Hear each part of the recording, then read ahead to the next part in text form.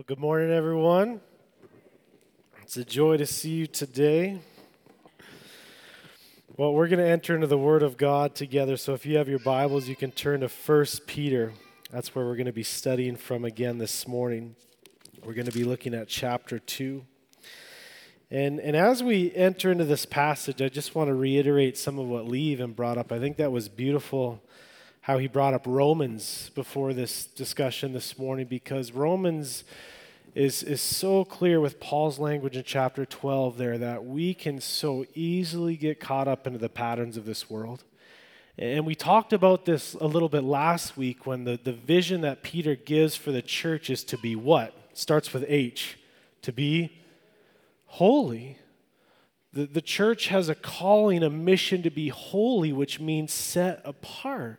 And so when we talk about our vision and calling to be a holy people, that means we're no longer conforming to the patterns of this world, but we look distinct, we look different. There's something that has radically changed in us that separates us from what we see in much of the evils of this world. And so our calling then in holiness is to be a people that are continually transformed. And this is exactly what Peter's going to get at this morning in the text, is that we as a people then, in a calling to be holy, we must always be submissive and radically obedient to the change that God has for us in this life and what He is trying to accomplish through us. And so the vision that Peter gives us and the identity that we're going to read about this morning is this vision of living stones. And we're going to talk about what that means and the implication of it. But first, I want to think about and process for a second, because in the Old Testament, there's a few different references of stones. And one of the most fascinating references to me comes from Ezekiel 36:26, where there's this promise that is prophesied that God is going to do something in the hearts of people. And He says, I'm going to take your heart of what? Your heart of stone. Now, what's the implication there? With stone, can you squish it with your hand? Can I crush this with my hand? Maybe if I worked out a little bit more, but but no, there's this aspect of a stone is you can't crush it, you can't mold it. It's not like a silly putty. It's something that's hardened. And then God says, I'm going to take that heart of stone and turn it into a heart of what? A heart of flesh, something that can be molded, something that can be changed, something that can be transformed. And so as we enter into the text today, this is the purposes that I want to strive for today, is that we would, as a people, have hearts of flesh, in a sense that our hearts would no longer be hardened towards the things of God, hardened to the change that He wants to see in our lives, but that we would be living stones. And we're going to bring out some of the meaning of what Peter has there in a little bit. But first of all, I want to engage the text, and then we're going to wrestle with this together. And so this is what Peter says in chapter 2. I'm just going to work through the whole text together and then break it down for us. And so Peter says this. Again, what he's talked about before is our calling to be a holy people. So he begins chapter 2. So put away, in other words, get rid of all malice and all deceit and all hypocrisy and envy and all slander. Now, if we think of Paul's image in Romans 12 talking about do not be conformed to the patterns of this world, are these not the patterns of the world that we see right now? Is this not exactly what we see in the culture and the world around us, where we see so much malice and deceit and hypocrisy and envy and slander? It's so prominent, it just absolutely blows my mind. I mean, we look at malice and we see the ways that people are acting in evil towards one another and trying to create these tribes and division against people and create this separation and animosity. We look at the deceit that's going on in the world right now. I mean, I don't know if you remember, but back when to speak on something, you had to be an expert in it. And now everyone's an expert. And deceit is just mind-blowing, where people who aren't even qualified to think about or talk about or speak on things now become authoritative. All you need is your own YouTube channel, and you can be an authority on anything, right? Deceit is just crazy in our culture. And hypocrisy, I mean, so many people, especially during the season, are so confused and wrestling with conviction, and how do I live out convictions in different circumstances, and envy and slander to me. Slander to me has probably been the massive thing I've seen. What has broken my heart and absolutely terrified me is not just when we see the culture, but people in the church using language against our governing authorities and calling them Nazis and things of that nature. Like, this is against the will of God, and we see slander just being thrown out of proportion and accusations. And so what Peter is saying is, if you want to be a holy people, if you want to be set apart, you have to put these things away. These cannot be patterns in your life. These cannot be patterns in the life of the church. These are something that has to be getting rid of. These are something that has to be dealt with and put away with. And then he says this. He says, verse 2, on the opposite, you get rid of something and then you strive for something. And he says, like newborn infants, long for the pure spiritual milk, that by it you may grow up into salvation, if indeed you have tasted that the Lord is good. And so what's this picture here? It's this infant longing for milk. Now, we have a daughter that we're processing this right now, because the way we've put Alleluia to bed lately is we give her a bottle and then we put 4 in her crib, so she just drinks bottles all night. Because she is waking up like every hour lately. It's driving us crazy. And I think last night was the first night where we just gave her 1 bottle and she was up all hours of the night. But that's life, right? But this is the thing. Babies need milk to grow, to mature, to develop. And there's this necessity there for their own growth and well-being. And Peter takes that image of a baby who so dearly and desperately needs milk, and he says, this should be you as the church. In other words, you have a need. There is a necessity in your life for growth, and you must be longing for it. You must be seeking it so that you can grow in it. And when he's talking about the spiritual milk, he's talking about this devotion to the Word. I mean, the thing he said right before this is he compared to the living and abiding Word of God that lasts for how long? Forever, right? And he says, this is the thing that's going to transform and change your life, not just your life, but generations and generations to come. This is what we should be longing for in life, not just reading a book in a sense, but experiencing the living God speaking to us through His Word to bring transformation. And so he says, your pursuit in life must always be growth in the Word of God, growing up into salvation. Now, what does it mean to grow up into salvation? We talked about last week that we're not just saved from something. We're not just saved from our guilt. We're not just saved from our shame. We're not just saved from our sin, but we are saved for.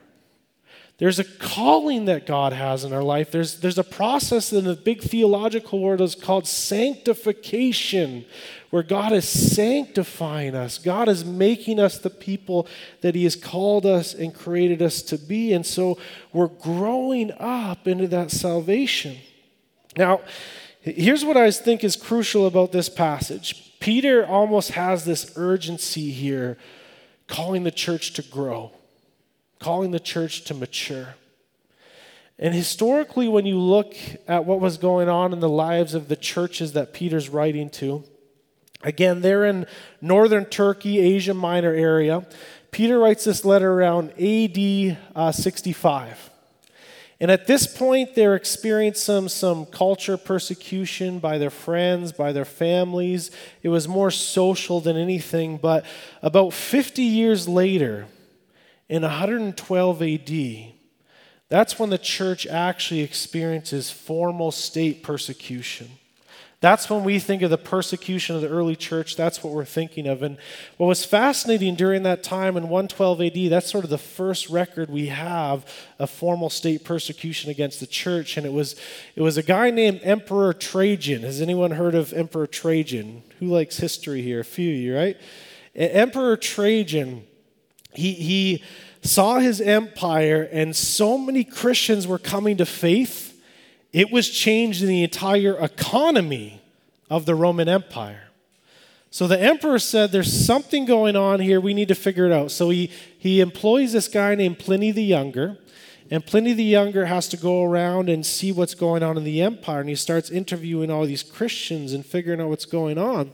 And that's when sort of formal state persecution comes in with Emperor Trajan there in this region. And so Peter, by the sovereign grace of God, is writing to the church saying, you guys need to grow up quickly. You guys need to mature quickly. Because something is coming either in your generation or the life of your kids where you're going to need a deep amount of maturity to endure through it. You're going to need a deep amount of faith and security and identity in God to experience what is to come. And so he says, you guys need to, you're functioning like infants. You guys need to grow and mature and be built up. So Peter places this vision before them of growing up and maturing. Now, what does he call them to mature into? Here's what's fascinating. Verse 4, he says, as you come to him. Who's the him? Jesus, right? As you come to him, a living stone rejected by men, but in the sight of God, chosen and precious. And so Peter's almost repeating that language of elect exiles, right? Remember, elect means that we are chosen by God. Exiles means we are rejected by this world. And Peter says the same thing. You as a living stone, as the church, you are rejected by who? You are rejected by this world. You are rejected by culture and society, but in the sight of God, you are chosen and precious. There's that language of elect exiles again. And then he says this, you yourselves, like living stones, are being built up as a spiritual house, to be a holy priesthood and to offer spiritual sacrifices. In other words, the sacrifice of your life towards God, acceptable to God through Jesus Christ. For it stands in Scripture, it says, behold, I am laying in Zion a stone, a cornerstone chosen and precious, and whoever believes in him will not be put to shame. So the honor is for you who believe, but for those who do not believe, the stone that the builders rejected has become the cornerstone, and a stone of stumbling and a rock of offense. They stumble because they disobey the word, as they were destined to do. And so Peter gives all this imagery of this house, this spiritual house being built up like a stone. And automatically when we think of this house being built up a stone, the language and image that we should be going back to from the Old Testament, we did a little series on this in the summer, is the image of what? The temple, right? The temple of God. And if you remember from this summer, we talked about how the church functions as many temples of God, the presence of God that God has displayed throughout the world. And then he says this spiritual house, this temple of holy priests is built on one cornerstone. And who is that cornerstone? Jesus Christ. the cornerstone, the foundation of everything. In other words, this is everything that we build upon. This is everything that our lives are grounded upon. This is everything that we live for is Jesus Christ. And so what Peter is saying is in the first part, he says, here's all the things you need to turn away from. Here's the malice and deceit and hypocrisy and envy and slander. He says you need to turn away from those things and you need to turn towards something. You need to turn towards the very foundation of your life, Jesus Christ, because if you look to Jesus, you will be changed, you will be transformed, you will be built into a spiritual house. Instead of being destroyed and following the patterns of this world, you will grow into maturity and faith. This is the vision that he gives before us. Then he says, you are a chosen race, a royal priesthood, a holy nation, a people for his own possession, that you may proclaim the excellencies of him who called you out of darkness into his marvelous light. Once you were not a people, but now you are God's people. Once you had not received mercy, but now you have received mercy. And what's beautiful about this text to me, and I want to bring this aspect out, is there's this corporate aspect too, isn't it? There's this corporate reality of what's going on here. And the premise that Peter is giving is we are not just stones in and of ourselves. We are part of a spiritual house, a temple of God that God has created for his own possession, for his own purposes, his own organization, so that we can be united corporately together. Now, this is crucial. And I think one of the cultural realities that we face today is there's so many people who believe that they can become a Christian and just do life on their own. Who here knows someone like that? I don't need a church. I don't need a community. I know God. I think God knows me. I can live my life. And what Peter is saying, no, wait a second. If you are looking towards Christ, and if Christ is your cornerstone, and if you are in Christ, then there is a corporate reality taking place. You are not just being built up as an individual, but you are being built up into a spiritual house, a temple of God's presence and spirit. And so any concept that we can just function as individual Christians before God and we don't need a community makes absolutely no sense in Scripture. It's like saying, I'm going to build a house and I have a rock and there's my house, right? Who wants to live in that house? Who would even call that a house? It makes no logical sense. And this is the same image that Peter is giving is you weren't a people, you weren't part of a people, but God, because of his mercy, he has created you into a people. And if you want to be in Christ, you are in his people. This is the vision that he lays before us. And then he goes on to say this. He says, beloved, I urge you, as sojourners and exiles, to abstain from the passions of the flesh, which wage war against your soul. See, so many of us don't realize that going through this life and the trials and temptations that we're constantly facing and the temptation to act in the way that Peter has said to put away these things, that's a war going on. It's a battle going on. I mean, who here fights the battle of sin every day? And what Peter's saying is you need to be urged into this, because if you don't take this seriously, you will be devoured by it. You will be devoured by it. Now, here's the witness that comes out of this. If we want to be a holy people, if we want to be a set-apart people, this is the instruction that Peter gives. It says, keep your conduct among the Gentiles. In other words, Gentiles, another word for nations.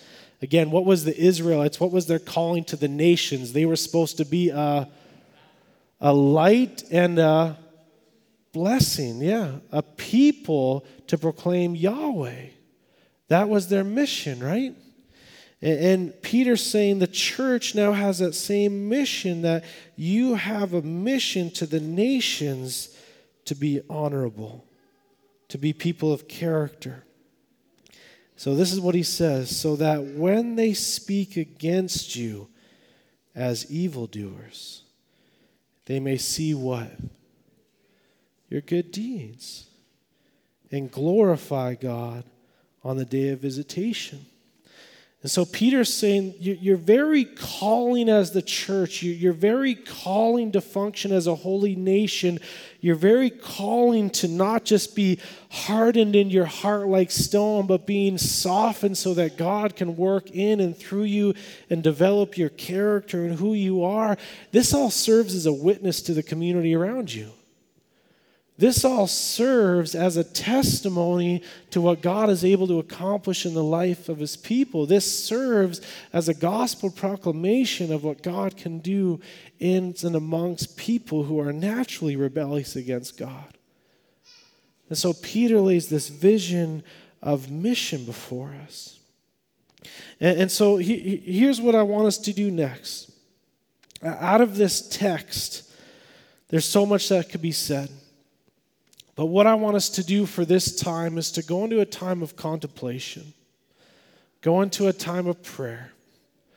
I know a lot of you have been asking what the rocks are for. I'll explain that in a second. A few people made the jokes about, are we getting stoned today? And I said no. And you could take that two ways, drugs or torture, I don't know. But here's what I want us to envision for a time of prayer and contemplation. It is if that we are going to be living stones being built up into a spiritual house. In other words, amplifying the very presence of God to this world, then we need to be constantly allowing God to transform our hearts and our minds. We need to welcome God's pursuit of us and God's transforming power into our lives so that we can be a witness to the world and community around us, so that they would see our good deeds, they would see our character, they would see our love and mercy and grace and forgiveness one another, and that they would see that God is truly at work and celebrate. That's what we're called to do. That's what we're called to be. And so what I'm going to have for us is just a time. There's going to be a time here and now, just a space for you to pray. And the conversation I want you to enter in with God is just asking the question to God, what do you want to soften in my heart this year? What is it that you're calling me to this year? Where have I been practicing all the things that Peter says to put off? And what do I need to put on in light of it? And so maybe there's a bunch of examples up there you could process, you could work through. You're by no means limited to these words. I just thought I'd have words to help enter into that conversation with God. But maybe it's been a season of pride for you. And maybe it's been a season where you've thought you've been right about everything, and you've thought that your ways is always the best. Well, maybe you need to pray for God to humble you. And maybe you need to commit this year to pursuing humility. Maybe this has been a season where everything has been complaint. And I think there's room for lament with God, but maybe it's been complaining about everything, circumstances, situations, hardship, government, whatever it may be. And maybe you say, God, maybe I just need to be a thankful person this year. Maybe I need to exercise gratitude. Maybe I need to live in a posture of thankfulness each day. And maybe you've been someone who are completely and utterly just critical. And you've criticized everything. You've criticized whatever it may be. And maybe God's just saying, you know what, instead of criticizing everything, maybe you could be a person of encouragement. Maybe you could speak words of encouragement. to your family, to your friends, to the church, to the community, people that are so discouraged that don't need more criticism, just encouragement. And so you can process and have conversation with God in all these things, but what this exercise is doing is saying that God, my heart is naturally hard. Who naturally has a hardened heart here? Every hand needs to go up. And saying, God, you have promised that you would take this heart of stone and make it into a living flesh and a living stone that can be molded, that can be shaped, that can be recreated for your purposes. And so whatever that conversation with God is like, I'm going to encourage you just to think of one word, one character aspect, one thing that God is calling you to pursue this year. And that out on the table out there is a bunch of rocks. You can pitch whatever rock you want, and then there's some Sharpies there too, and I just want you to write whatever that word is on that stone. And whatever that is that God is calling you to this year, just write it on that stone. And what we're going to do is we're going to put all those stones out in the entrance, in the west entrance side of the glass doors there. And they're all just going to sit there this year. And you don't have to sign your name in it or anything, so it can be completely random. No one has to know what you wrote. But then as we come and gather each week this year, we'll be continually reminded and saying, that's what God is calling me to. And maybe you see someone else's, and you see another word, and you say, okay, well, that person is struggling with that. How can I help the community? How can I help others grow in those areas? And it will just be a constant reminder of God's shaping of our hearts and God building us into living stones for His glory, for His purposes, so that the community around us will see the good works, the character, the transformation, and that God would be glorified among us. Amen? Amen. So don't rush this process. Take as much time as you need. There's not enough space over there for us to all go at once anyway, so just be in prayer, take your time, but as you're ready, go out, grab a stone, write that word, and simply pray to God that He would take your heart and soften you to live out what He has called you to be and to do.